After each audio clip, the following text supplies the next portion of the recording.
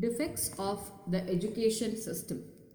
One should develop humility or vinayam as the first fruit of education. In the olden days, the student was called Vinayan. Education that does not instill humility is no education at all.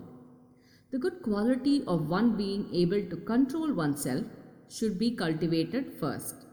But in practice, it is among the uneducated hill tribes and those who are not civilized, bad qualities are not to be seen much. Where they live, there is no magistrate, no high court, there are no crimes. It is only where day by day high schools, colleges, universities, etc. keep increasing, litigation, criminal activities, cheating, pickpocketing, etc. are also increasing. The benefit of learning is to know God, the ultimate truth. But these days, among those who are getting educated, there is no devotion to God. Is it not funny? The benefit of learning is humility and developing good qualities. Now there is more education in the country than before. For want of seats in high schools, classes are conducted in shifts. With all this, the benefit of education, which is humility, is not there.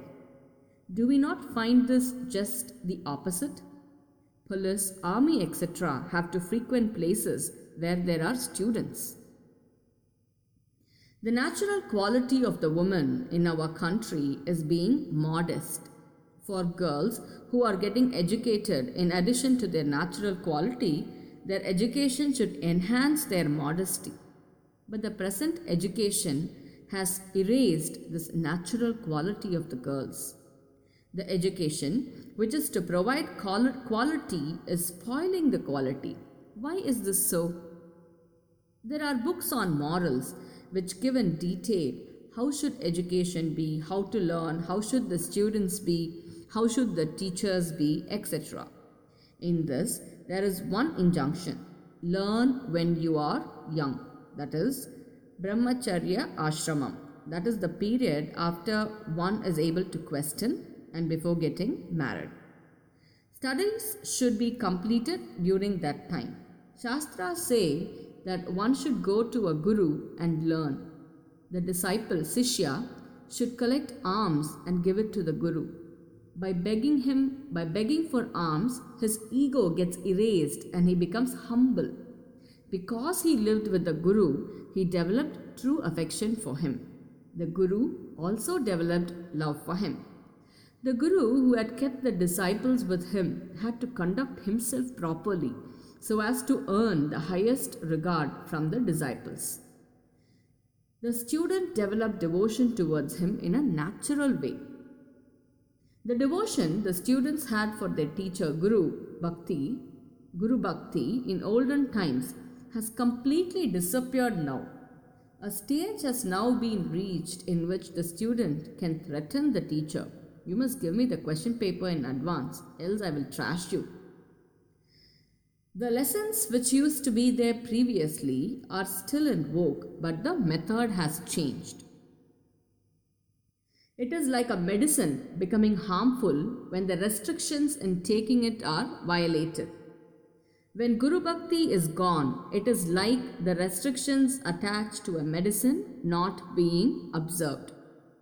When it is said that people should spin on chakra or eat only hand-pounded rice, all people are not able to follow this.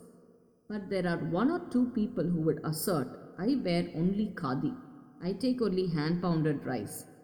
These are merely symbols of pride. In the same way, if it is said, the Gurukula system only should be adopted, it will be difficult in these times. I am not mentioning this system in the hope that it can be implemented fully. If such thing happens, it will be good. Still, it does not appear to be practicable. Even so, what I say is that the system should not disappear completely. If it disappears, people will not know that it existed at all. Just as we keep rare things in a museum, there should be at least a few who would say, I studied in a Gurukula system, and arrangements must be made for it. The reason why this should be done is that the Guru Bhakti, which is born in Gurukula Vasam, living with the Guru, is the only antidote for the ills of today's students. Shri Gurubhyo Namaha.